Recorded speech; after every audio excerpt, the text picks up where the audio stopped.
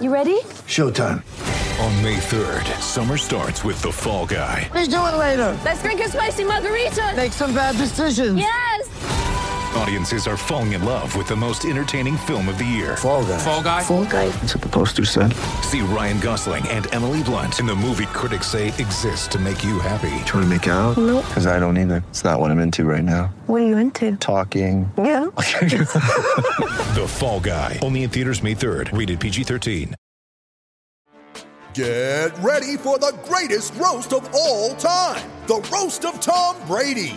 A Netflix live event happening May 5th.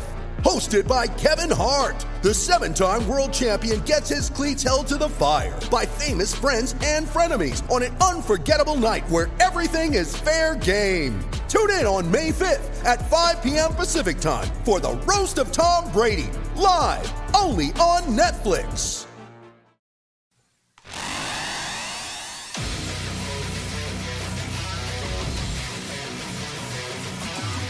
Gators Breakdown, the Gators fan podcast, because there's never a dull moment in Gator Nation.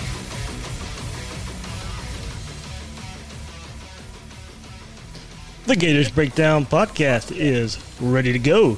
I'm your host, David Waters, and you can find me on Twitter at GatorDave_SEC. I am joined by co-host Will Miles.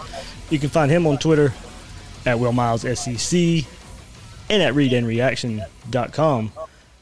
Will, man, big episode here. Kind of unexpected episode for some things. We were planning on doing a recruiting episode anyway. And, you know, you were releasing an article at Read and Reaction. And, you know, anyway, talking about recruiting and some stuff about recruiting. And then the end of last week happened where, you know, Tennessee gets on fire in recruiting. Kamar Wilcoxon commits to Tennessee. Florida has a decommitment. And, you know, we thought it would just be nice anyway to give a recruiting update heading into May. And then little did we know the end of last week and over the weekend, recruiting would kind of just catch on fire. And then right before, about an hour and a half before we come here on Gators Breakdown, we get word of a transfer. True freshman Isaiah Walker will enter the transfer portal. Remains to be seen if he'll actually transfer out of Florida, but it's putting his name into the transfer portal. Will, man, it's recruiting is the roller coaster that never stops. And of course, the Moniker Gators Breakdown. There's never a dull moment in Gator Nation. It rings true, my friend. Yeah, you know, we were all prepared for this episode, but now we're wishing we weren't prepared for this episode based on what's going on with the program right now. And, you know, for the second year in a row now, we got a guy who's likely not going to make it to fall camp. And that's a real problem when you're bringing in people, high-level 4- and 5-star guys who decide to leave before they ever take a snap in the fall. Now, obviously, things are weird right now with the coronavirus not being on campus. It's just a very weird time. So I do think there's probably some things that normally wouldn't go on that are going on. But at the same time, you know, every other program has to deal with the same thing. We sort of talked about that last week, that when it comes to on the field stuff, no one's going to feel sorry for you. Everybody has to deal with the same thing. And it's the same thing when it has to do with recruiting, right? Is nobody's going to feel sorry for you. Everybody's dealing with the same sort of situations and issues. And when, you know, hopefully Walker comes back. If he doesn't, hopefully he finds a place that's good for him. But it is disturbing to see yet again in recruiting that Florida's struggling in a way that you wouldn't really expect for a program like Florida and a program that's won like Florida has under Mullen. Absolutely, absolutely. So, you know, we'll get into all the talk here of everything going on. A lot of news out there right now in Gator Nation, of course. I mean, Will and I will have you covered there. But before we get into the episode, Will, I'm going to let you be a proud pop here. And, of course, a lot of you over the weekend have noticed, Will's daughter Amelia releasing a book. So, Will, I'll let you take it from here and, hopefully give our Gators Breakdown listeners and Gator Nation kind of something to look forward to. Yeah, thanks, Dave. So here it is. This is the book. If you can see it on YouTube, it's called The Gator Gang Gets Groceries. So maybe about a year ago, Amelia and I were going for a walk, and I asked her if she'd like to write a book with me, or a children's book, and she said, yeah. And I was like, all right, well, we'll see what comes of this. And then she went home and she drew out her characters, and she started storyboarding the thing. And she and I went back and forth a little bit about the details, but here it is a year later, and she's got a fully finished book that's up on Amazon. And actually, thank you to everybody who follows me on Twitter or Facebook or my mailing list, because she was up to number 2 in children's sports books today on the new release list. So it's been a pretty successful launch, and she's really obviously excited about it. So she's 11 years old.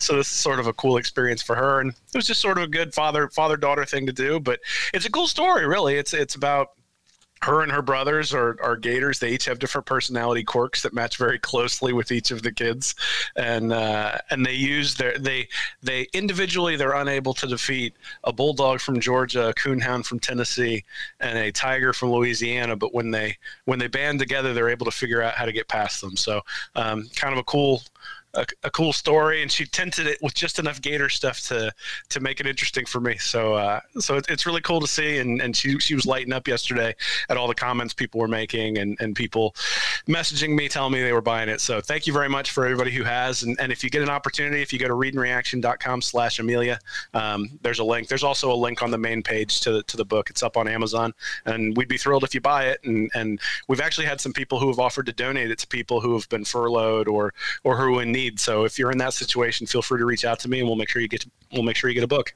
Yeah, absolutely. I got mine ordered, Will. It should be here tomorrow there. So, we'll see how all that goes, but definitely ready to let Hadley read it and let her experience some a cool, children's gator story. There's not many of these types of books out there. So I think that's one thing I think Amelia has going for her, that it would be cool to see so many gator kids, growing up with a story that, hey, down the road is kind of a staple in gator families. Well, hey, you ought to buy it for all your friends who like Georgia. Yes. Because they defeat Kirby the Bulldog going along the way. So we absolutely need to get them for all the Georgia fans out there, and make sure we indoctrinate the kids in those families so they don't make a wrong choice when they turn 18.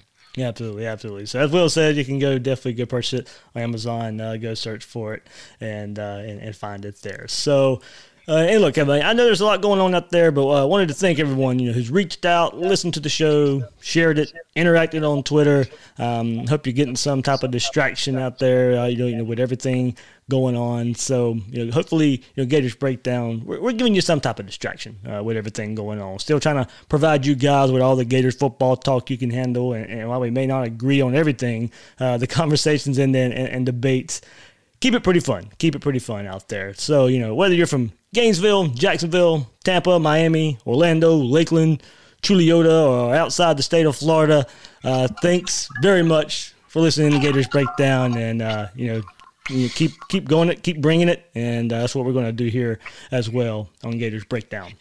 Remember, you can find Gators Breakdown on news4jax.com/Gators Breakdown. You find all the Gators Breakdown episodes there, as well as News4Jax coverage of the Gators. So please share, rate, and review the show. Subscribe on YouTube or your favorite podcast platform. Follow Gators Breakdown on social media, on Twitter and Facebook at Gators Breakdown. So, well, let's get into the bit of the breaking news here. As I said, about an hour and a half ago before we started recording here, not good news for the Gators. Freshman offensive tackle Isaiah Walker decides to transfer out of Florida before even playing it down for the Gators. Look, Will, he's supposed to play a large role in providing at least some depth for the Gators in 2020. He's supposed to go through spring ball, push for maybe even a starting position, and he'll never suit up in orange and blue. And now a true freshman, leaving, putting himself into the transfer portal was odd news in and of itself. But at Florida, as you kind of alluded to earlier, second year in a row where highly rated prospects are no longer part of the program before the first snap of their freshman season. Chris Steele last year, Jalen Jones last year, and just two that you can point to there. So another part of this, and it's just kind of really odd timing on top of it, with everything going on out there. These students are not even on campus. Walker sent out some vague, worrisome tweets a few weeks ago. So, hope all is fine there with him. And, there's probably some stuff behind the scenes that don't, need to see the light of day. But on the surface of what this means for the Gator team, it isn't good, Will. There's no spin here in this department. A position of need, a highly rated prospect that, we plan to be on this offensive line for years to come. And as of right now, he's putting his name into the transfer portal and may never play as a Gator. Yeah, I mean, I think the biggest thing he said there is position of need, right? So when Chris Steele went back to the West Coast last year, it was kind of expected because you get guys who come from the West Coast and get homesick and go back and those sorts of things. It was a little bit surprising it happened as early as it did, but there were also sort of the extenuating circumstances with Jalen Jones that were tied into that as well.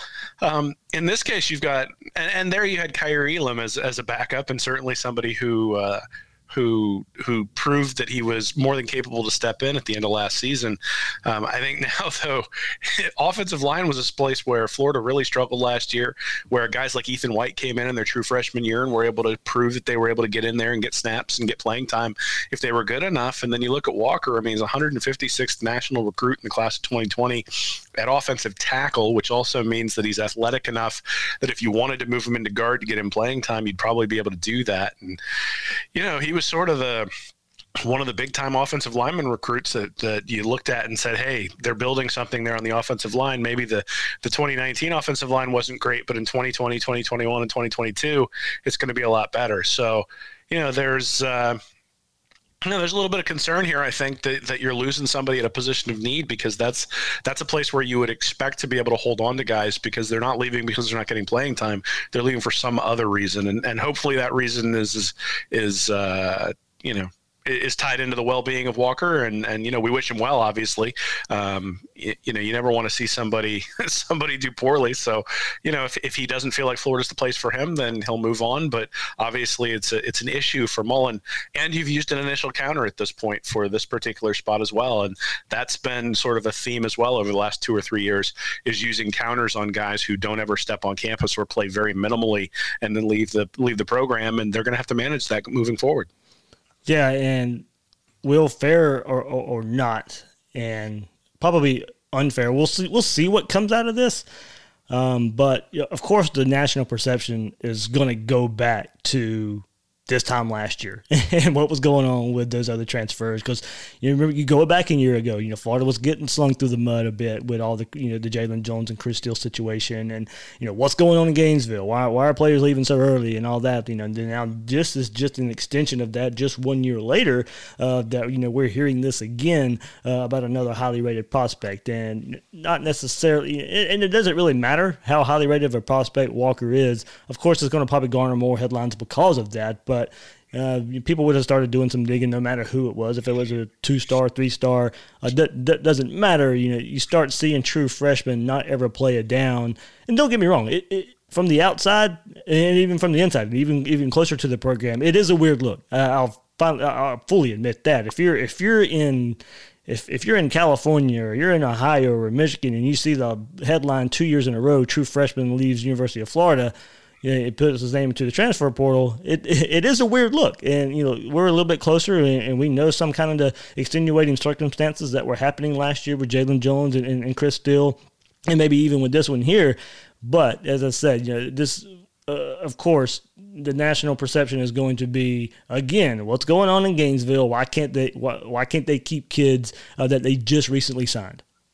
Well, man, I think it should be, right? I think there are questions that need to be asked. I think if this were Miami or Florida State or Georgia or Alabama, maybe not Alabama because they've done so well, but if it was any of Florida's main rivals, we'd be making fun of them for something like this and talking about the dysfunction and talking about what kind of organization they have and all those sorts of things. And I think those are legitimate questions. It doesn't mean that Mullen's doing anything wrong. It doesn't mean that there are issues, but it is an indication that there are things that may need to be corrected, or at least there are questions that need to be asked.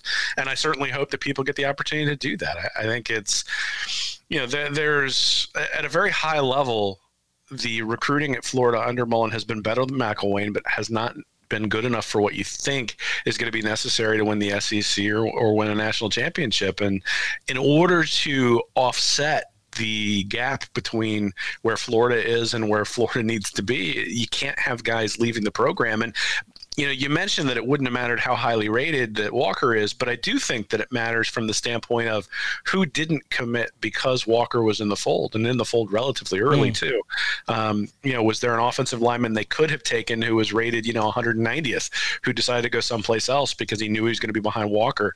Was there, maybe 2 3-star guys who were pretty good that 3 years from now will be really good players who didn't come because they were going to be behind Walker and Braun? And you just can't, you don't know what that is. The biggest thing is that it's a waste of the resources that you have. You've got 25 initial counters every year. You've got 85 scholarships.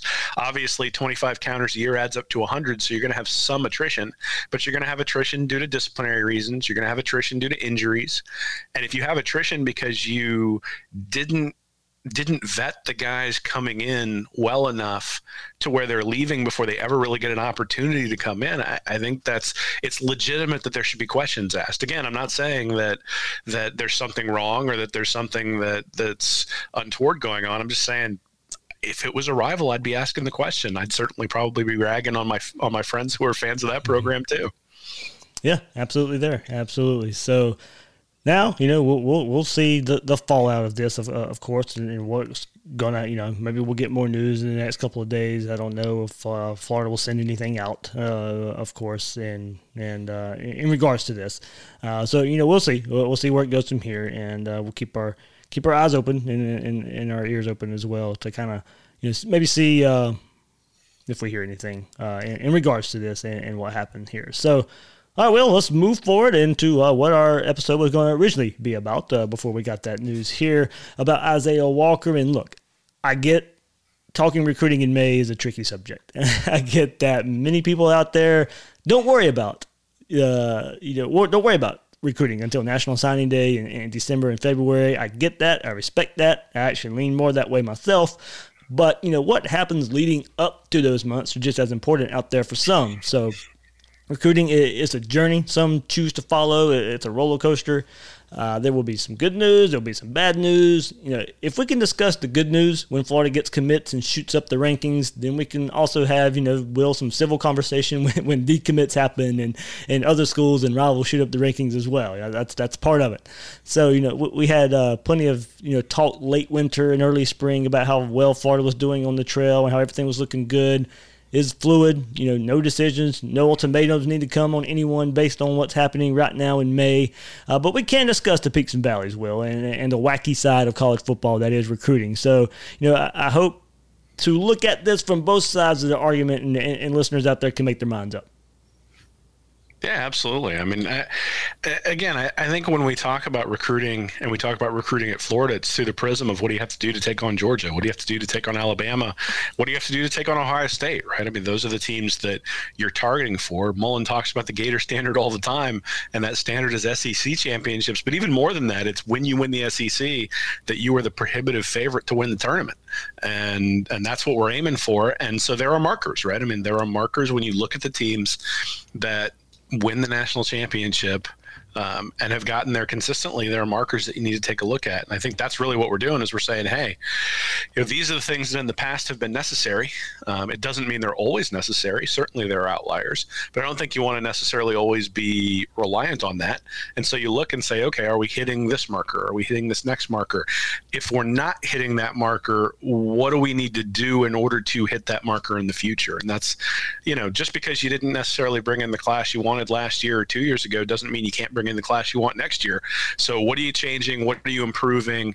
And is it necessary, right? I mean, maybe these guys are better at evaluating people than anybody else who's out there, and we'll find that out. So if nothing else, it's an interesting argument, right? To have sort of, and I indicated this in the article that I wrote this week, that you've got the recruitniks who are sort of out there saying, there's no way that you're going to be able to win without having big time success on the recruiting trail. But then you've got other people who are worried that the negativity from the people who pay so much attention to recruiting is actually sort of a self-perpetuating cycle, right? The negativity associated with a decommit or with somebody like Walker leaving then ends up impacting Mullen's ability to sell the program, moving forward from there too. And I think there is a little bit of truth to that, right? I mean, Gator Twitter is it's a lightning rod. It's a lightning rod. Aggressive. It is aggressive, right? And I mean, it depends on personalities. I mean, I think if you're a personality who thrives on the idea that you're going to be lauded when you do something well, I mean, no one's going to be louder and more in your corner than Gator Twitter if you go out there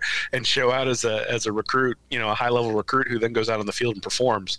But certainly guys who go out there and underperform or struggle are going to hear it as well. And that's just sort of the catch-22 with this particular program. It's one of the reasons why it's so fun to follow and so fun to cover. Absolutely. So before we get into our kind of storylines of recruiting, let's take a quick look at where recruiting stands right now for the 2021 class, led by, right now, Ohio State, number one with 17 commits and an average of 95.33. Will, that is with 3 5-stars, 11 4-stars, and 3 3-stars. Let me say that again. 3 5-stars, 11 4-stars, and 3 3-stars there for Ohio State. And after a hot week up in Knoxville, Tennessee shoots up. I think they've had 7-8 commits in the last week or so. They shoot up to number 2 in the country right now with 18 commits, 2 5-stars, 4 4-stars, and 12 3-stars for an average of 89.21. So it tells you the difference right there. While Tennessee may be number 2, and we'll get to it, North Carolina 3, Florida 4, you're looking at 3 teams there, Will, Tennessee, North Carolina, and Florida with an average right around, 90, 91. Ohio State with 17 commits and an average of 95.33. Clemson comes in at number 5 there with 9 commits and an average of 95.03. So tells you the difference there between the elites that we know coming into recruiting already with, Ohio State, Alabama, Georgia, Clemson, of what the difference of the quality of the players that they're bringing in. But just the top 5 there shows you the disparity in that metric. But as I said, North Carolina comes in at number 3 with 14 commitments. Florida still at number 4, still a top 5 class right now with 12 commits there for the Gators. No 5-stars, 7 4-stars, and 5 3-stars. To round out the top 10, big surprise, Iowa in the 6th spot, Miami at number 7, USC at number 8, Minnesota at number 9, LSU at number 10. And this is, Will, the part where we can say if you want to get if it gets on your nerves talking recruiting in May, the rankings are probably part of that. There's such a disparity in number of commits for these schools. Schools like Minnesota and Iowa are not going to end up in the top 10. Get off to some fast starts there, but Iowa right now, their average is at 88.04. Minnesota, 87.59. And that's LSU's at number 10 with an average of 93.61. So there you go. Just kind of lets the average right now. The average recruiting rankings probably mean a bit more than where you actually are ranked there, but. Michigan 11, Notre Dame 12, Texas 13, Penn State 14, Maryland 15, Georgia all the way down at 17, but only 7, commits there. So you got schools like Alabama, Auburn that are all right down the rankings, and that's just what you get when you look at recruiting in May. So that when you have, side of the fan base that says, I don't really care until National Signing Day. That's part of the reason why. The rankings right now don't really mean a whole lot. They can lead up to things, and I think getting commitments. Sometimes I think the argument can be made it's easier to keep commitments than it is to kind of rely on trying to go out there and flip guys who may decommit from other schools. But Will, just kind of a quick look at the rankings there show you why you can get in trouble a bit if you want to look at rankings in May. Yeah, I mean, so I think you need the rankings you take with a grain of salt, right? The fact that Tennessee is second, they're not going to end up at second. Yeah. They're not going to out-recruit Alabama. They're not going to out-recruit Georgia. They're probably not. I mean, they'll be maybe neck and neck with Florida because they were kind of close last year. But we know the usual suspects. Well, and they haven't recruited Alabama thus far. Well, maybe Alabama because Alabama's like 40-something. Yeah. But so the reason Tennessee has optimism is because they brought in 2 5-star guys the last in the last week, right? Yep.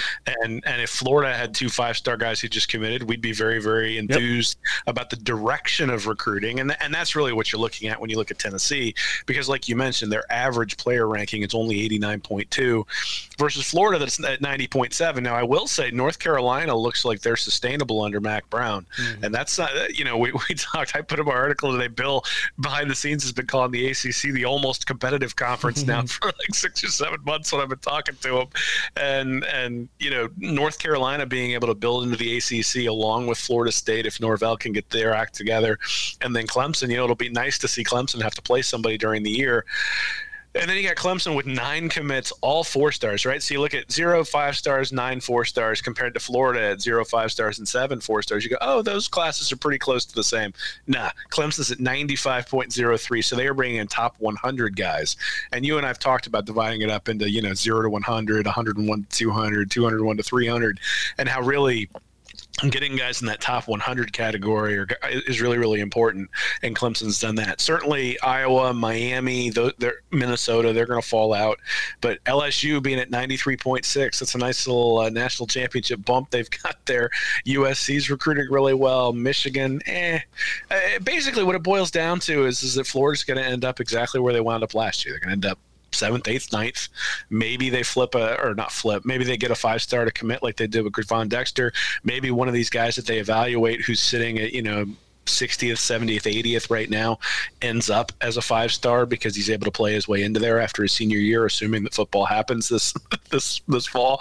But here's the deal, right? So Florida Mullins brought in classes that have ranked 14th, 9th, and 9th in his first 3 seasons in Gainesville, according to 24/7 Sports. Their ratings, which are percentages right out of 100, are 90.75, 91.06, and 90.70. Those are the last 3 years. And this year, in early May, they're sitting here at 90.72. Last year, early May, they were 91.33. So, the quality of player that Florida has committed through May 1st is right around the quality of the player that Florida had committed through May 1st last year, and the quality of player that Florida had committed 2 years ago through May 1st, I'm sure as well, if you look back at that. It's just, the reality is that these schools, like you mentioned, like Tennessee's not going to finish above Alabama. Why do we know that? Because Alabama has a track record and Tennessee has a track record. And Mullins set a track record at Florida. This is what his recruiting is going to look like. And, we just sort of have to understand that's what's going to happen, is it's going to be somewhere between 90.5 and 91.5, and he's either going to win with them or he's not, but that's where we're going to end up. Yeah, I mean, the floor's definitely been raised. It's just, the ceiling is about there with as far as elites go. You want the average to go up, Florida's going to have to start keeping those elite young guys in state and sign up with the Gators instead of going out of state there. So, a lot of the storylines for recruiting this past week, class hurt most by decommitments lately in the storyline surrounding them. Kamar Wilcoxon had committed to Florida for a second time and then decommitted in late March for a second time. Then last week, he makes a surprise announcement and commits to Tennessee to get the ball rolling there for the Vols last week. Then another surprise comes late last Friday night in the form of Brashard Smith, the all-purpose athlete back from Palmetto, Miami Palmetto, decommitting from Florida. And you mentioned it in your article a little bit too. We'll get to more of your article a bit too. But, this doesn't necessarily hurt Florida in the form of losing a highly ranked player, but just hurt Florida more in the perception department there. Wilcoxon commits to Tennessee, and it looks like, a Florida staffer is tweeting about the situation, rubs some recruits the wrong way, and then a decommitment from Smith, who many thought certainly would stick in this Florida class. So, mainly, the timing of it all really plays into the perception part of the story here for the Gators. Timing plays such a large part in all this, Will, in so many ways. Florida has 12 commits now. Had 3 of them come in the last couple of weeks, the angst of some of the fan base probably wouldn't be there. It's just, just the nature of the beast. That's how it goes. But since Florida got off to a fast start, that kind of was going to happen. I'll get into that in just a bit. And some will argue, it's quality of recruits, and that, is a valid argument, but, had Florida received a few of the 12 commits recently, I don't think we're having much of a conversation for a class that currently ranks 4th. No, we would have heard people yelling 2 months ago when they didn't have. You're right, exactly. Class of everybody. Exactly. That's the thing, right? I get why people get tired of hearing all of the all the noise that's associated with recruiting, because 1, there's not really anything you can do about it, and 2, you don't really know where everything's going to fall until either, well, really, you know, in December, but either December or February is where you kind of know where you're going to be at, and then you just sort of go from there, right? And a lot of people just watch this stuff so that they can enjoy the football game, and they're not necessarily, you know, they want to know what happened on the field, but they're not real interested in the recruiting. But on the other side, you've got people who've gone and looked at it like we have and said, hey, the numbers make a difference, and you have to bring in these guys. And, you know, it's also you mentioned the staff tweeting and that sort of stuff. It's one of those things where you kind of want to feel like the staff is going to act like they've been there before, and they've got all that stuff together, and they're expecting this, and they're building those relationships, and they've got an idea of what's going on. And when you come off as vindictive, or when you do something that upsets the other recruits in terms of how you treat a kid, that's going to be something that sticks in people's minds, especially people who think you aren't doing a good enough job on the trail. And as far as Smith is concerned, you know, we'll talk about that a little bit coming up soon, I'm sure. But the high school where he plays has a lot to do with the angst associated with his decommit. Not necessarily just him, though. Obviously, he's a good player, ranked 346th overall nationally. But I think the people that he plays with are also a big part of the angst that's tied in with him. Yeah, and it's kind of getting to my point, Will. To me, some of this, and I tweeted this out, the brick wall, the momentum that's been stopped was kind of inevitable during the pandemic because of the fast start Florida got off to. Of course, it was going to slow down at some point. It's just heading into the beginning of the pandemic, Florida had 14 commits. Was talk of college football recruiting out there for many of the services, especially after the junior day in early March, and then all the COVID stuff hits, and it seems like it just kind of thwarted the momentum the staff had. But maybe it was inevitable. That something negative was going to happen. Got off to such a fast start. And, of course, decommitments are going to happen. It happens in every cycle. Commitments would slow down and such, so it was going to happen.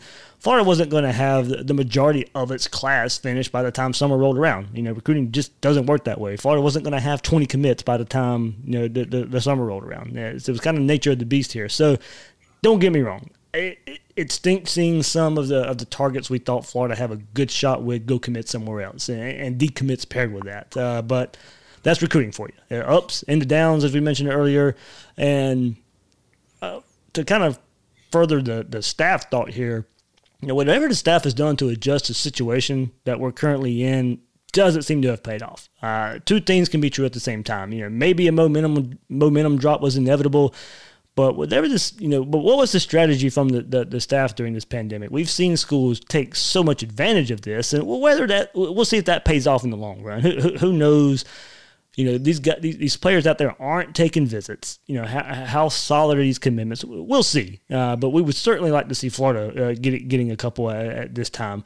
And Florida is just now starting virtual visit tours this week for prospects. This is something other schools have been doing for weeks. Something I mentioned a few weeks ago in the podcast in regards to Zach Evans, since his visit plans are up in the air. So Will, while maybe some of the slowdown was to be expected, there are still things we can point to that could be done better. Well, I think that's true of every program, right? I'm not here to be a defender of the Florida program, but I think every program can take a look and say, hey, how can we do this better? I think the problem is you're starting to run out of excuses, right? The excuse 2-3 years ago was, well, let's just show them on the field. And Florida's gone 10-3, 11-2, finished in the top 10 2 straight years, has looked to be headed in the right direction. The offense is functional. The defense is very, very good as well. And Florida has been an excellent team on the field in the biggest conference in the world.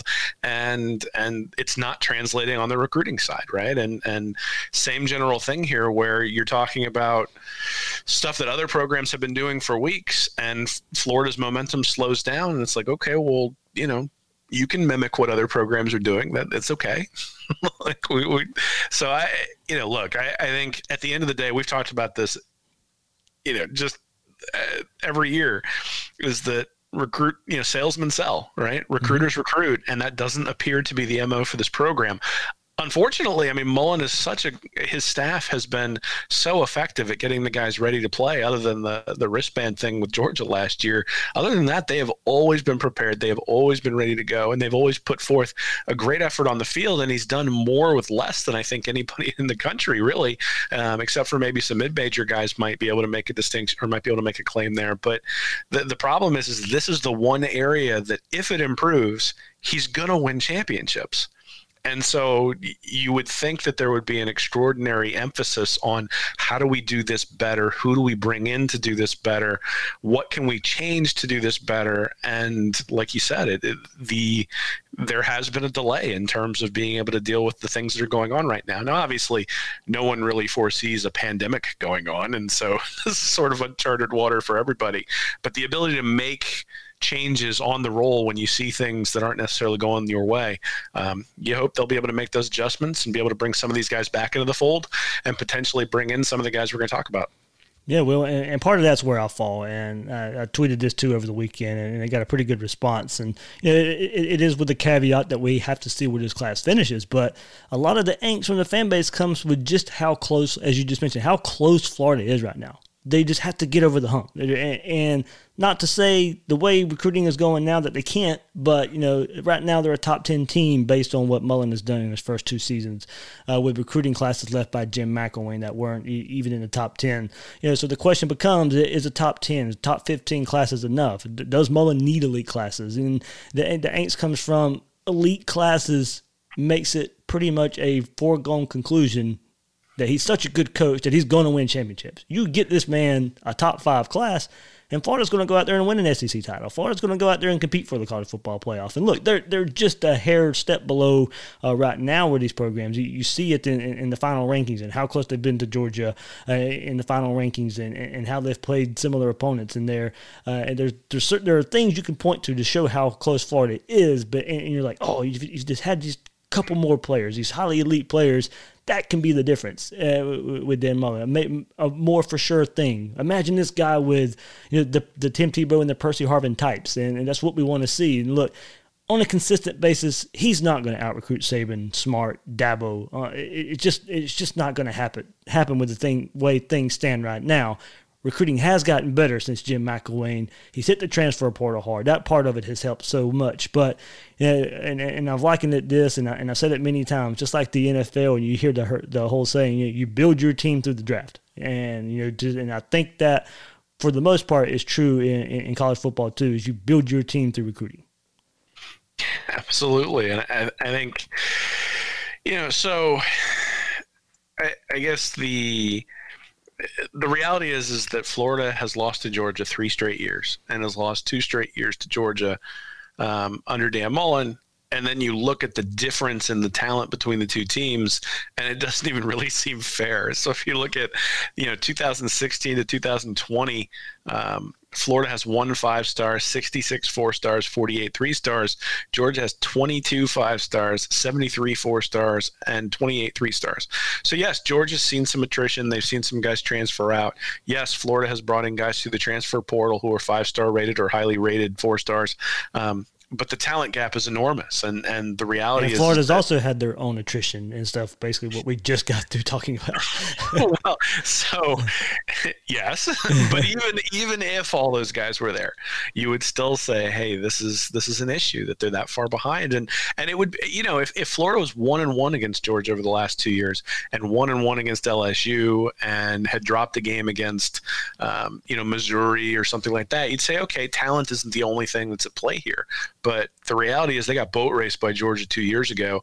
Last year, you can go back and watch that game. It was not a 7-point game. Georgia was in control the entire time.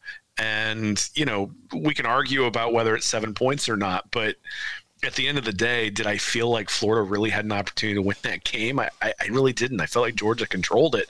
And considering how bad Georgia played throughout the year on both sides of that game makes me a little bit more pessimistic coming out of it, just because they were able to convert all those 3rd downs and for a team that was struggling coming in and then struggled going out, to have Florida be the one game where they weren't struggling or where they didn't look like they were struggling is a little bit disturbing as well. So, recruiting is a huge part of it, obviously. And, I'm glad Georgia doesn't have Justin Fields. I guess that's sort of the positive. But they've got Van de Graaff, I think, coming in next year. He's a top 12 level quarterback, top 12 nationally ranked recruit coming in. So it's not stopping. So you either are going to beat them with the guys you got, or you're going to bring in higher level guys and you're going to beat them with those guys. And it looks like that we're going to have to beat them with the guys that we got, and that's fine. It'll be fun. I mean, we're going to get to watch it. And certainly I think you got to give Mullen all the credit in the world if he's able to pull it off. But I think an apropos example is Auburn under Gus Malzahn, right? I mean, Malzahn gets Alabama, maybe one out of every 3 years. Mm-hmm. And he's able to do that in some respects because he's had very, very good quarterback play. So 1 year he had Jarrett Stidham, 1 year he had Cam Newton, or I guess Newton was back with Chiswick. But regardless, they've got. Yeah, he was the OC, so you can. Yeah. And then they had Nick Marshall there 1 year too when they got him. So they've had guys who have been able to put up numbers that has been better than what Alabama's quarterback's been able to put up, and they've been able to beat them, but they don't beat them consistently. No one thinks that Auburn is at the same level as Alabama. Now, granted, Alabama is one of the greatest programs we've ever seen, so it's a little bit unfair to compare anybody to them. But at the same time, that's what you're looking at right now based on the level of recruiting and where Georgia is one out every 3 years. Florida hopefully is going to be able to get them, and fans are going to have to decide for themselves whether that's good enough for them, right? That you'll hear people barking about how recruiting doesn't matter if Florida wins this year. It doesn't mean it doesn't matter. It just means that you got them the 1 out of 3 years. So let's start looking out 3 years from now. If Mullins won, 4 out of 6 3 years from now, then all right, I'm going to have to eat some crow. But if we're looking at 2 out of 6, then that's recruiting in my mind. All right, and one part of this too, Will, as far as looking at recruiting storylines, is that I don't think we've really had the chance for looking at Florida to feel the Tim Brewster effect. Come in with fire and locked up his position with Justin Wilcox and Nick Elsness, and look primed to go help recruit other positions until the pandemic hit. And that's Brewster's forte, in-person recruiting, and he doesn't get to do that right now. And I know some out there are harping on him not helping as much as they thought initially, but he's a strong in-person and relationship guy, and that's getting hit right now, that type of interaction. Yes, I know other schools, as we mentioned, are taking advantage at this time, but, I do think that it's hitting, new staff additions and new coaches a little harder. So, to me, Brewster's track record's too strong for me to worry about that part of it right now. And I've seen people joke out there that, everybody else around the staff is bringing Brewster down and all that stuff. I hope that's more of a joke there. I think we have to let things play out a bit more before we're going to go that far with it. But I do think that this type of recruiting, this situation that we're in, kind of negates what Brewster's so well known for. Yeah, I think Brewster's going to be fine, and I think the staff is. I think Florida is making changes that are necessary to get to where they need to get to. Question you can ask is, are they doing it fast enough, and are they doing it in an organized enough fashion? But I think Brewster has a track record. But again, you look at where North Carolina is, mm-hmm. and is it Brewster or is it Mack Brown? And then you look at where Texas A&M is, and you say, was it Brewster there or was it Jimbo Fisher? And I think that's a legitimate question to ask, but I think for the most part, everybody understands that Brewster's a big-time guy when it comes to recruiting. But the tight ends coach isn't the guy who's going to drive your recruiting. I mean, nobody looks at. I mean, I guess maybe a few Florida fans look at the guy who went from Georgia to Arkansas. I don't even know his name, but who's the head coach in Arkansas now, and say, oh well, he would. That's going to drag down Georgia's offensive line recruiting. I think at the end of the day, the buck stops at Kirby Smart and the buck stops at Dan Mullen. Those are the people we need to look at, and whether things get done or don't get done, it won't be Brewster's fault, and it won't be the offensive line coach for Georgia either. It'll be Kirby Smart and Dan Mullen. Well, and some fans were already feeling this before the Isaiah Walker news. And we alluded to it just a bit earlier too, but it's, go back to a year ago and here we go again. and the negative thing. I didn't like that comparison before the Walker stuff because, this was recruiting and the stuff that happened a year ago was so much different, so much off the field stuff. That was so much different, so in a different stratosphere. And now we're getting a little bit of taste of that again. But I still think a little bit of positive can be taken about that. And you go back to a year ago and maybe how, like I said, it was a little overblown in regards to recruiting. Spring football had happened. Jalen Jones has to leave the program. Chris Steele saga happened. The buzz about Florida's off-field issues gets out there, and in turn, some players for 2019 didn't qualify either as well. It was a whole litany of issues about this time a year ago. Many out there, so many publications, many projected doom and gloom for the program at that point. There's no way Florida can handle all this off-season, off-the-field issues and go have a good season. Some decommitments happened after all this stuff, but nothing really came out of all that. Florida goes on to win 11 games, finishes with what was at the time a top 10 2020 class anyway. That's taking some hits too now with Isaiah Walker. But that stuff blew over, and the current situation, to me, still, yes, today with Isaiah Walker, you can compare it a bit more. But before that point, you really couldn't when you were just looking at the recruiting side of it. And what we're seeing right now, to me, still on the recruiting side of things, more of a natural ebb and flow to recruiting, especially compared to what Florida was able to rebound from last year around this time and go win 11 games. And it's definitely getting noticed, Will, and even by some of Florida's current recruits, of course, and current commits. Carlos Del Rio, the current quarterback commit for the Gators, felt the need to tweet out this when everything going around. Fellas, or quote, fellas, let's stay focused. Grass ain't always greener on the other side. I see a lot of you boys wavering and looking around, letting those coaches from other schools sell you on a dream. We know what Florida is going to do. We're going to win regardless, but everybody do what's best for you. # stay focused. So we'll, of course, and if you're on Twitter, you're going to notice it. If you're a Florida fan, you're going to notice it. If you're a Florida commit, you're going to notice it. If you're a Florida player, you're going to notice it. And we certainly see it there with Florida's current 2021 quarterback feeling the need to go out there and kind of, clear some air. Yeah, so I think there's two things there. One is that we haven't seen it transfer to the field yet.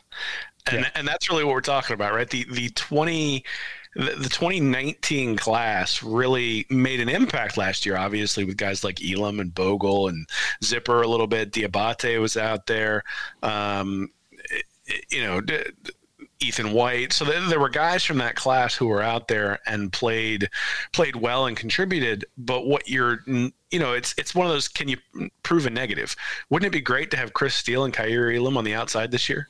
What about R.J. Henderson at wide receiver, DeJuan Black at linebacker, Davey Hammond there on the offensive line to sort of offset Isaiah Walker, leaving here? You got Jalen Jones, so you don't have somebody in the quarterback room competing. Obviously, though, I think, deservedly so, but at the same time, he's not there. You got Wardrick Wilson, who had the visa issues, and then even the year before, you've got Lucas Krull that they brought in as a transfer, or that they brought in as a junior college guy. He's now transferred.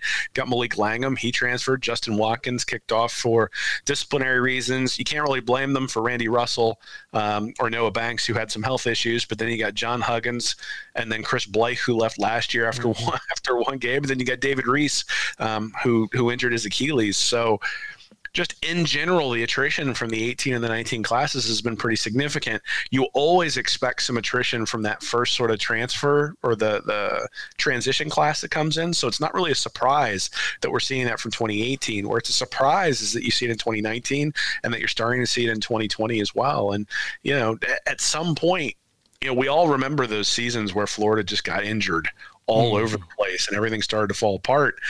And there was one Muschamp year where, we're down to Skylar Morenweg at quarterback, and, you don't have an offensive line out there because nobody's healthy. And there was that year right after when McElwain took over where they didn't have enough offensive linemen to run the spring game. That kind of depth at some point, especially in an SEC season, comes back and bites you. And that's really what they're missing is the key depth pieces. Now, those guys from those classes are going to have to start stepping in now too. Jacob Copeland is going to have to step in now and be a big part of things because the wide receivers that they had last year are all gone. they're going to have some of these offensive linemen step in. Diabate, guys like Tyron Hopper, Bogle, those guys are going to have to step up and be big contributors on the defensive line. And, are they going to be able to? And if they get injured, is there somebody behind them?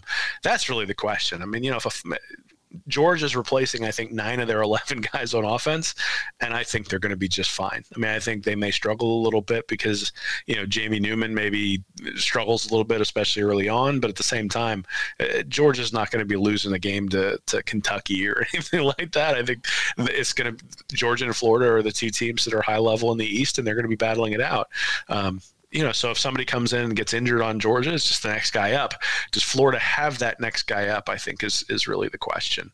And then, just the general angst. I mean, geez, when your quarterback recruit is starting to hear the angst and it wasn't like he was addressing the fan base. He was addressing the guys in the class. Yeah. And, when you're starting to address the guys in the class publicly on Twitter, I'd be nervous too if I was a fan looking at that. It's sort of the same thing I said earlier.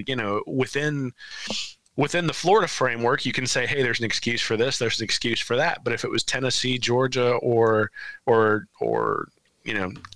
or Florida State or Miami, we'd be sitting there going, geez, what's going on down there? Mm-hmm. It's sort of the same general thing, right? I mean, and at some point, the excuses don't matter anymore. The question is, did you bring the recruit?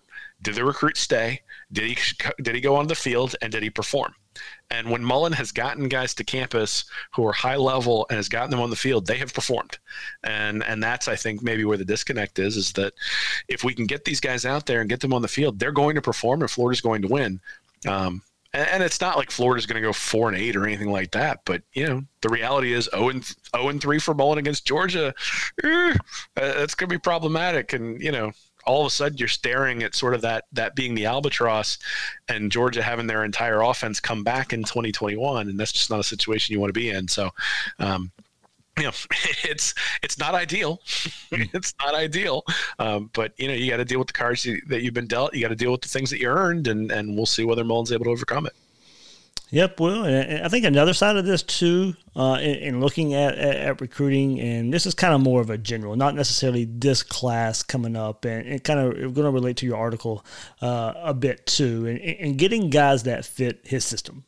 He's won 21 games with mostly McElwain guys. And look, I know Mullen thinks he can win with whoever he rolls out there and have success with McElwain's players.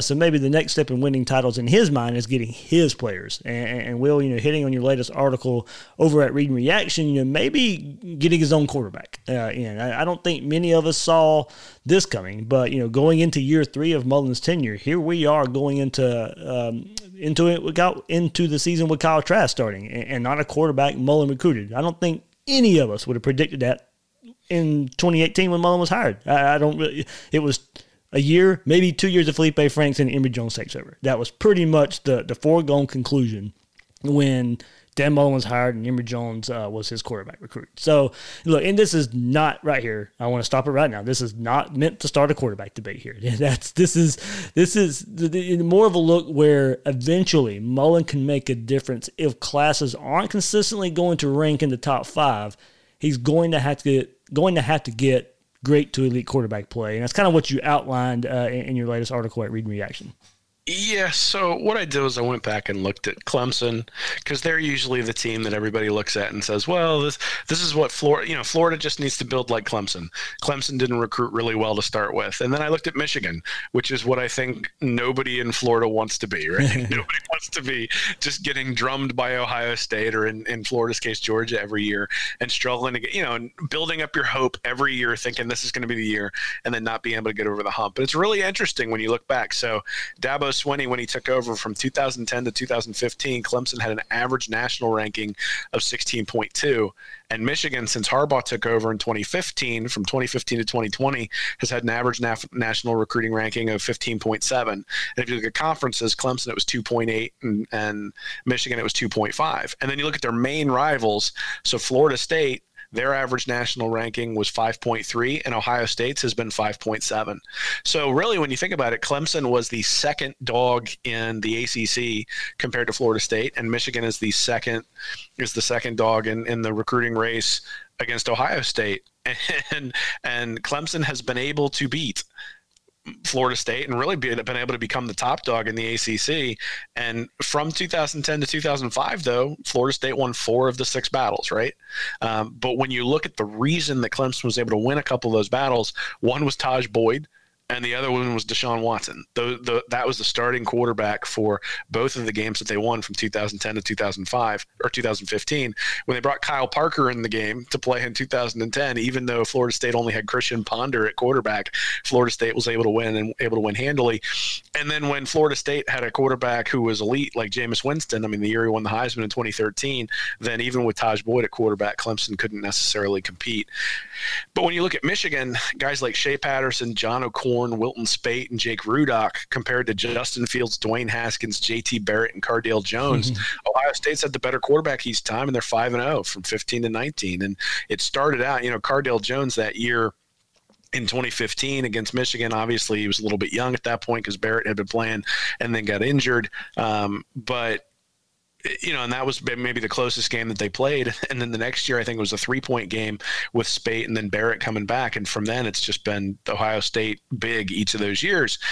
So really, I think what it boils down to is that the quarterback, if he's elite, is able to close the talent gap that you have of, maybe 10 or 11 spots. And that's important because Georgia has averaged, basically almost 1. I think they're like 1.4 or something over the last 5 or 6 years, and Florida's been at 10.8. So you've got that same sort of general spread. They're going to need the elite quarterback play to be able to compete. And like you said, we wouldn't have imagined that the third year coming in that we wouldn't be seeing Emory Jones, that Kyle Trask would be the starter and the pretty solid starter, I think.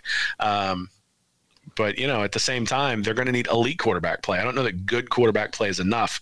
And that's really sort of been the question all offseason is, and that is why there's a debate between Florida fans in terms of who should be quarterback. Not because they don't think that Kyle Trask is good. It's because they feel intuitively, I think, that there needs to be somebody transcendent at quarterback to be able to beat the juggernaut up in Athens from to be able to close that talent gap. And, Emory Jones hasn't had an opportunity to show us yet, but the fact that he hasn't had an opportunity to show us means he could show us. And that's why that's even a question, right? Because otherwise it'd be you plug in the guy who's solid. I think I sort of think of Trask as like an A.J. McCarron at Alabama, right? Like, McCarron was never flashy. He threw the ball in the right spot. He actually had a couple of really good years there at Alabama. But the year they beat LSU in the championship, really the LSU game was when he really started to show out. And then the next year he was much, much better. You hope that sort of thing happens with Trask. But at the same time, people were a lot more excited in Alabama with Tua at quarterback than they were with A.J. McCarron. And that's, the backup quarterback's always the most popular guy, but he's the most popular guy, especially when you think you need a transcendent performance from him to really win the SEC. And that's where the debate's coming in. All right, there, Wilson. And that got me thinking and a little bit. Not only are we looking at a Dan Mullen quarterback not taking over in year 3, but how much of McElwain players are still looking to be a projected starter in year 3 for Dan Mullen? So I'm taking this. If Florida lined up and played a game today, this is where I think the starting lineup would kind of go. So if you start at quarterback, Trask, that's a McElwain guy. Running back, Dameon Pierce. There's your Mullen guy there. Wide receiver, Grimes, Copeland. There's your Mullen guys there. Kadarius Toney is that third wide receiver spot. Jim McElwain recruit. Kyle Pitts, Dan Mullen there. So you go to the offensive line, Stone Forsyth, McElwain guy there. And going from left to right here, how I think the offensive line. Forsyth, McElwain guy, Richard Garage, there you go. Dan Mullen, Brett Heggie. You go back to Jim McElwain there. Ethan White, I think, there at right guard. And I'm still putting Gene Lance there at right tackle, much to fan chagrin there. But just kind of think that's the way it plays out right now, especially with the latest news and Isaiah Walker there. So only 4 out of the 11 projected starters are from the McElwain era, Will. So, with transfers and the recent wide receiver departures, no surprise to see many of Mullen guys taking over on the offensive side of the ball and kind of his offensive side of the ball, or his side of the ball as well, but still kind of the surprise that in year 3 it's not his quarterback. Yeah, I mean, it's interesting because when you go and look back at the 2007 Florida team, yep, right? it's not really that, guys like Andre Caldwell, guys like Keyston Moore, Lewis Murphy, Cornelius Ingram. Those are guys who are all brought in under the Ron Zook umbrella, right? The difference is that the best guys on the offense were Tim Tebow and Percy Harvin. Those are the guys who got brought in by Urban Meyer and really made the difference between them being a 10-win team. I mean, think about it, right? If they'd have had sort of a game managing quarterback and they didn't have Percy Harvin, does that 2008 team win the national championship? Does the 2006 team win the national championship? I think the specialness of those guys is what pushed them over the hump. And so when you look at the 2020 team for Florida, who are those guys, right? Who are the guys from the 2019 class who are going to come in on the offensive side of the ball? And this is maybe where the focus on the defensive side of the ball the last couple of years starts to become an issue. I mean, they really need somebody like Jamarcus Weston or Trent Whittemore or somebody like that to really step up and be a difference maker. And the question is, are they going to be able to do that? So hopefully somebody like Xavier Henderson or Pitts maybe can be the guy who really steps in. I mean, he's obviously a Mullen recruit. And so, if Pitts can step up and be sort of that real huge difference maker, Dameon Pierce has an opportunity to be a difference maker. Like you already mentioned Grimes. That's going to be the question is when we look back at 2020, is there a guy on the offensive side of the ball who's a Mullen recruit who took the offense from being adequate or good to great?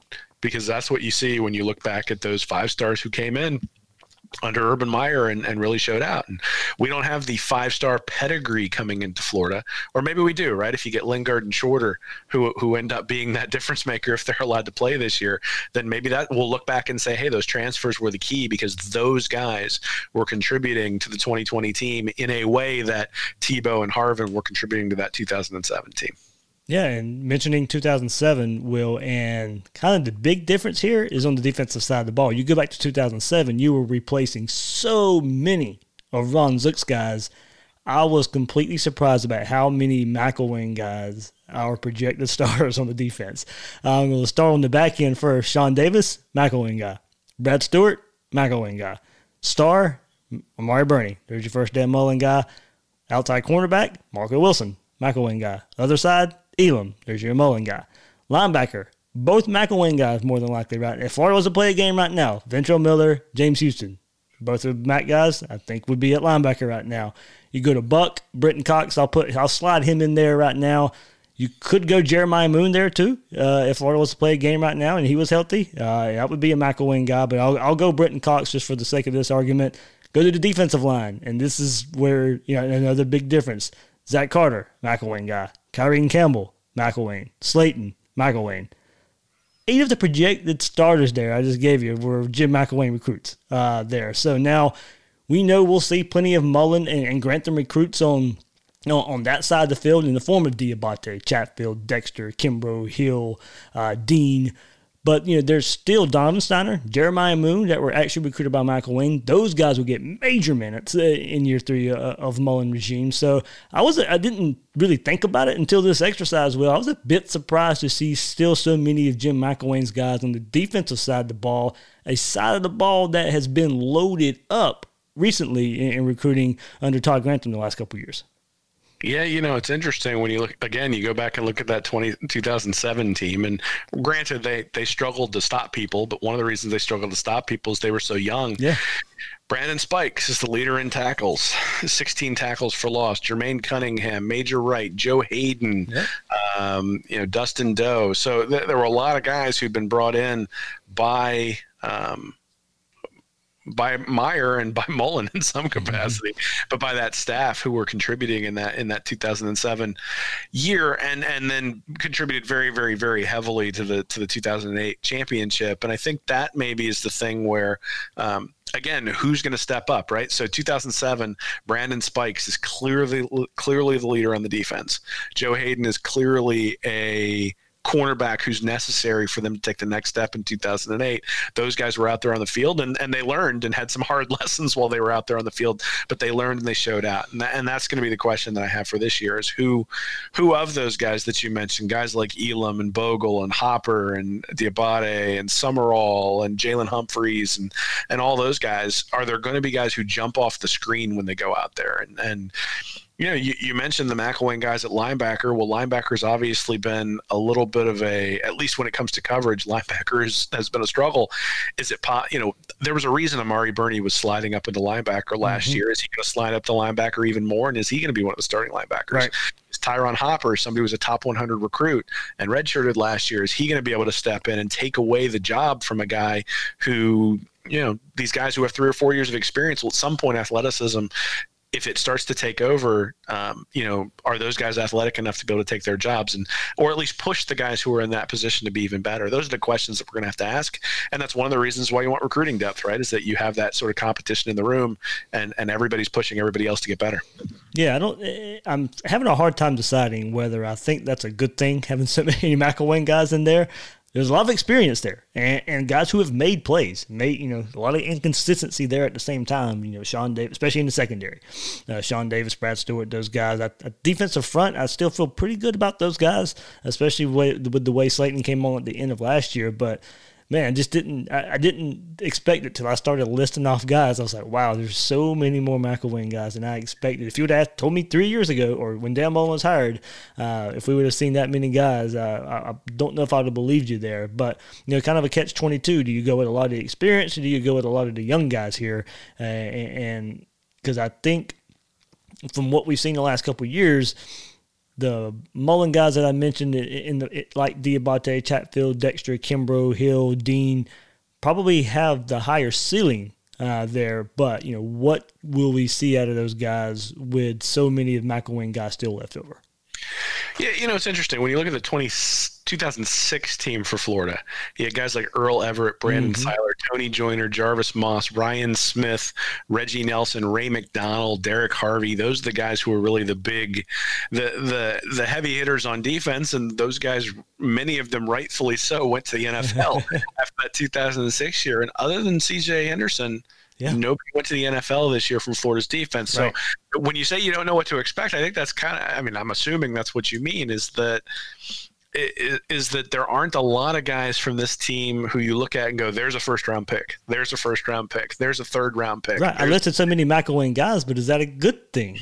Well, and so I think it's interesting, though, because the 2007 defense couldn't stop anybody. Right. We all remember that Citrus Bowl against Michigan where, Tebow would drive him right down the field, and then here comes Michigan straight back the other direction. You're like, God, just like one stop, guys, one stop. It was sort of like the LSU game from last year. And Florida's schedule is so easy this year. And they really only have to – and LSU's lost their quarterback. Georgia's lost their quarterback. So it's a really weird situation because I don't think this is an ideal setup for Florida from the standpoint of having all those guys from the McElwain era. At the same time, if it was only people from the Mullen era, we'd be sitting here saying they're too young. They're not going to be able to take advantage of where they are in this schedule. And then obviously the transfers that Mullen's brought in, Cox in particular, sort of buoys this third year where most coaches take a dip. So it's going to be kind of fascinating to see what happens. But we both know that eventually the Mullen guys are going to get in there just because of injuries, right? I mean, at some point you're going to have 2 or 3 injuries on defense, and then you're going to have guys who are able to step in, and certainly we got to hope then they've got the experience and the talent to be able to do that and do that well. Yeah. And a lot of it's just circumstantial, especially for the offensive side. Just lost a litany of receivers there. Of course, you're going to have to replace them with Mullen guys. That's just, it was just, the cycle of the way it happened there. Quarterback still the kind of one position we're maybe surprised at. Running back, maybe Malik Davis, but we'll see. Appears to me is the guy going in. So taking a look at both sides of the ball, I still kind of find it surprising. So many McElwain guys on the defense and so many Mullen guys on the offense there. So right before we get off here, while it is May, we can take a look ahead in the world of recruiting, and 2 commitments happening soon will to keep a close eye on for the Gators, and both that can somewhat lessen the blow of losing Brashard Smith late last week. Charles Montgomery commits on May 24th between Florida and Maryland when he announced on Twitter this past week. A few 24/7 Sports crystal balls have come in for the Gators recently there. So Montgomery is is a 24/7 Sports composite 4-star prospect out of Armwood, ranks as the 239th ranked player in the country, has played running back and slot wide receiver in high school, so definitely a versatile tool if Mullen can get him in his offense. And also, highly ranked 4-star wide receiver Christian Leary will also be making a commitment June 6th, where it looks like Florida, Oklahoma, Alabama, and Auburn seem to be the top choices. 152nd ranked player in the country out of Orlando, says no matter where he commits, he's going to take all of his visits when everything opens back up. So, Will, this is a wide receiver that's a threat to score whenever he touches the ball, and Mullen has specifically targeted him himself for his offense, and is a big player here in the recruitment of Leary. So, Will, in a month from now, if Florida's going, if Florida was to get one or both of those guys, then perhaps Gator Nation will feel better, and there's also a chance Florida gets neither, and panic ensues again, but with some of the fan base. But, two guys there that can kind of change fortunes, kind of change the way maybe people are viewing Florida in the next month or so. It's interesting. These guys aren't the typical guys that you sort of think of when you think of who Mullen goes after. So Charles Montgomery's 5'10", 185. You mentioned he's sort of a running back, wide receiver, slot receiver hybrid.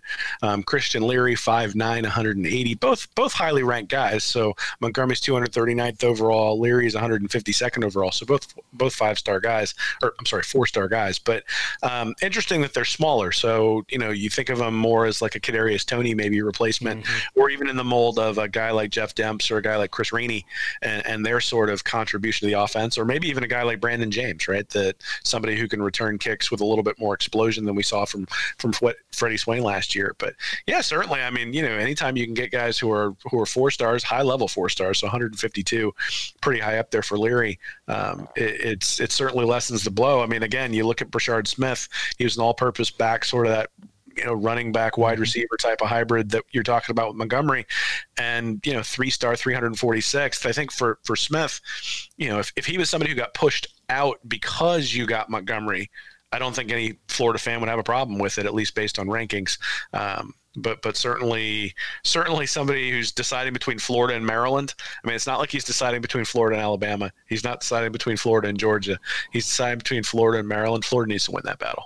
Absolutely. Hopefully it's not another Stephon Diggs turnout there. So, and keeping up with here before we get off here, if you want to see Florida take that major leap here in recruiting, and this is it. But you may have to wait till National Signing Day.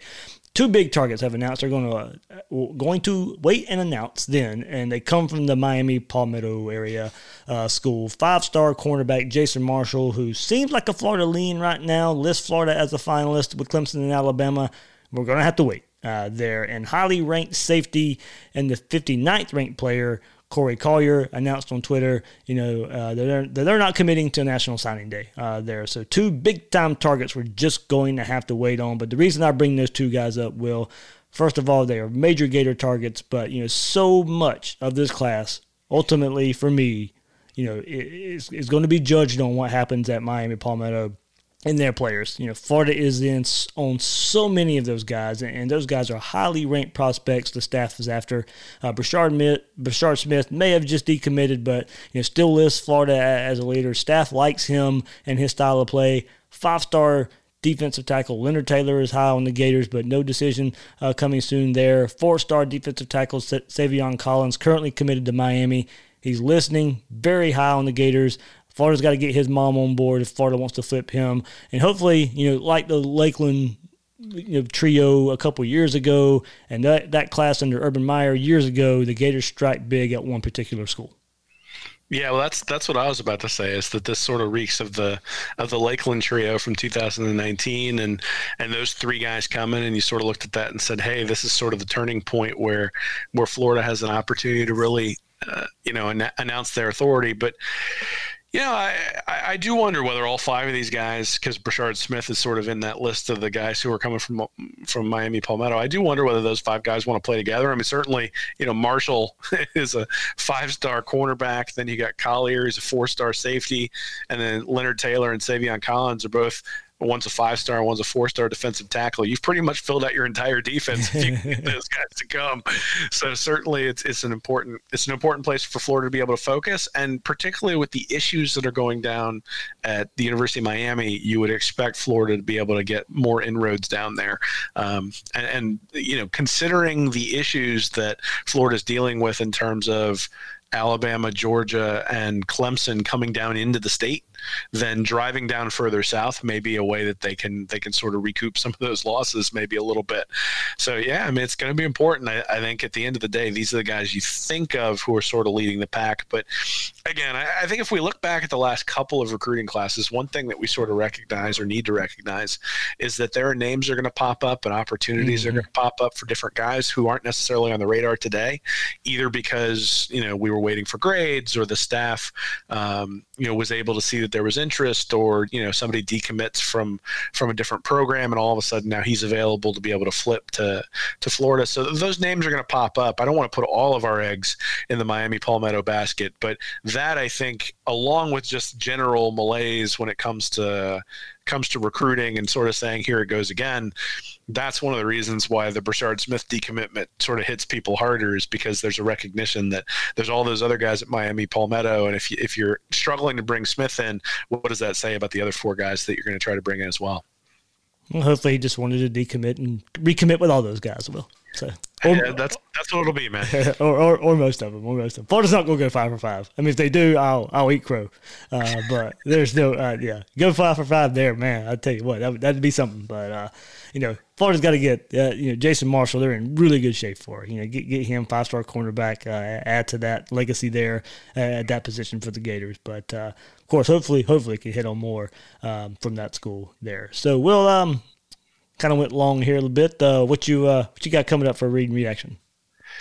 Oh, well, I mean, we'll see where this recruiting stuff goes. I think we have to revisit it depending upon what's going on. But, this is the time of year when you really start looking at film usually and trying to decide what's important to look for, what people should be looking for, after the spring game. And certainly we didn't have the spring game this year. So we'll see. I haven't exactly figured out what I'm going to be writing about this week, but there will be something up at the site, and might even, one of the things that people have been talking about is if there's a shortened schedule, what does that look like? And you and I have sort of been bantering about back behind the scenes, would we be willing to accept a playoff structure for 1 year just because things were shortened a little bit? So might write about that a little bit and what it would look like if there were some schools that didn't open up or couldn't open up because of the coronavirus. What does college football look like? So certainly I wish I was writing about something other than that, but with coronavirus around, that's one of the things that I think is at the forefront of everybody's mind.